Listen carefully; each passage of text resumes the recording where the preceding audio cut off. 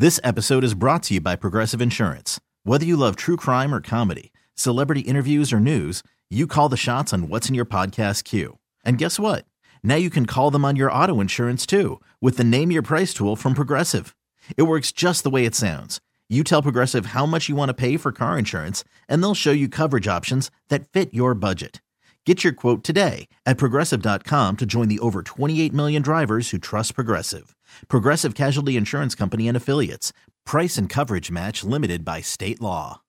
TuneIn is the audio platform with something for everyone.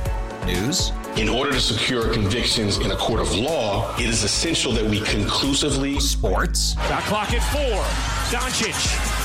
The step back 3. You bet. Music. You set my world on fire. Yes, and even podcasts. Whatever you love, hear it right here on TuneIn. Go to TuneIn.com or download the TuneIn app to start listening. Cheeseheads. Get on your feet. It's Curd and Long. Hosted by Sparky Fifer and Ryan Horvath. The other thing, talking about Gutekunst, was very surprised by this. And maybe it's not used against him. I'd use it if I was an agent.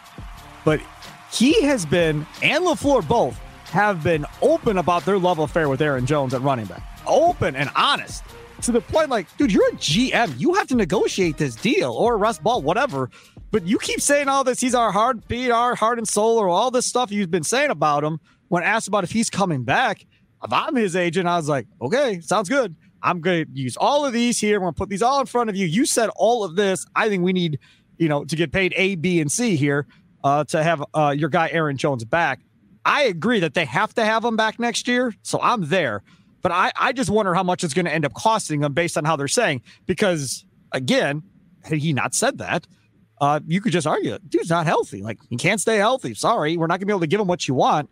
But then when you come out and say, look, we're so much better when he is there, does it work against them a lot, or does it not matter? A little, probably. They're trying to walk that line between, he is such a good player, and they want to make him, say it publicly so he knows it, because obviously it's partly directed towards him and his teammates. He's such a respected guy in the locker room. The one thing is, when it comes down to the actual negotiating, Russ Ball, this is still, this is a 29-year-old guy, going to be 30 sometime during next season. He's missed a lot of games. He missed a lot of games this year.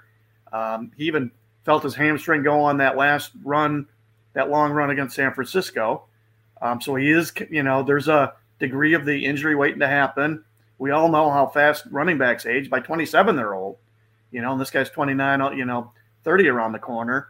So Russ Ball will still be able to say in their negotiations, because I think he's called on he's going to make $12 million this year, $11 million base salary plus some bonuses. Look, we'll pay you 8.5, 9, whatever. I don't know what the number is. And if I said, well, you said this and this and this about him, they still could come around and say, if you don't take it, he's on the open market. Nobody else is going to pay it. They're not going to pay even as good as he is. They're not paying a 29-year-old running back that kind of money.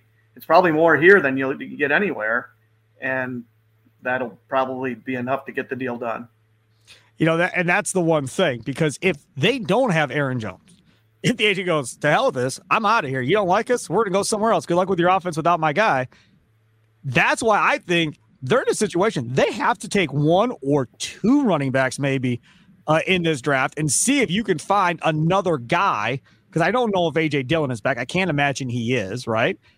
So if A.J. Dillon is gone, you have Wilson, you have Jones, Patrick Taylor. I'm done with him. We can move on from him. So they got to go get a running back or two. And I personally don't want a bruising running back. I'm done with the A.J. Dillon type. Give me guys that can hit the home run. Give me a guy that's a third down type scat back and return punts and has blazing speed and can catch the football. I'd rather have that than the bruising version of that. Pete Doherty has been holding up three fingers to me on the Odyssey Sports YouTube page that I've been talking. Do you think they should take 3 running backs? I do. They got 11 picks. They did it the year they got Jones. That was 3 running backs, and he was the middle pick. They picked Williams in the 4th round. Oh, yeah. They picked Jones in the 5th, and I'm blanking on the 7th rounder. But they picked 3 of them, and Jones ended up being outstanding. Williams was okay, and the other guy ended up getting cut. You can't count on hitting on picks. I mean, you miss more than you hit. So I'm picking 3, hoping at least one hits pretty good, and really hoping, one hits really good and one hits at least, pretty decent. So you got 2 guys right there. The attrition rate at that position is so high. Jones, he historically has been a 60% snap player. They've been doing that to keep him healthy, fresh for, in game and healthy at the end of the season. He's at his age and everything now. He's got to be less than a 50% player, 40, I don't know, somewhere in there. So they're going to have to be able to play. This is probably it for him. So they'll have to replace him next year. So yeah, I'm picking 3 of them.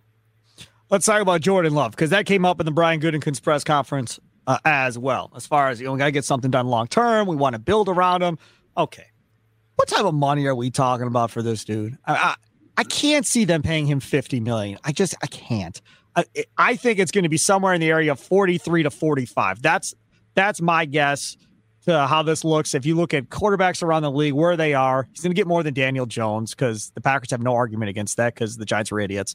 So he's going to get more than 40. So now it's just a matter of how much more than 40 does he get. It's 1 year only. That's all he's got to kind of go off of.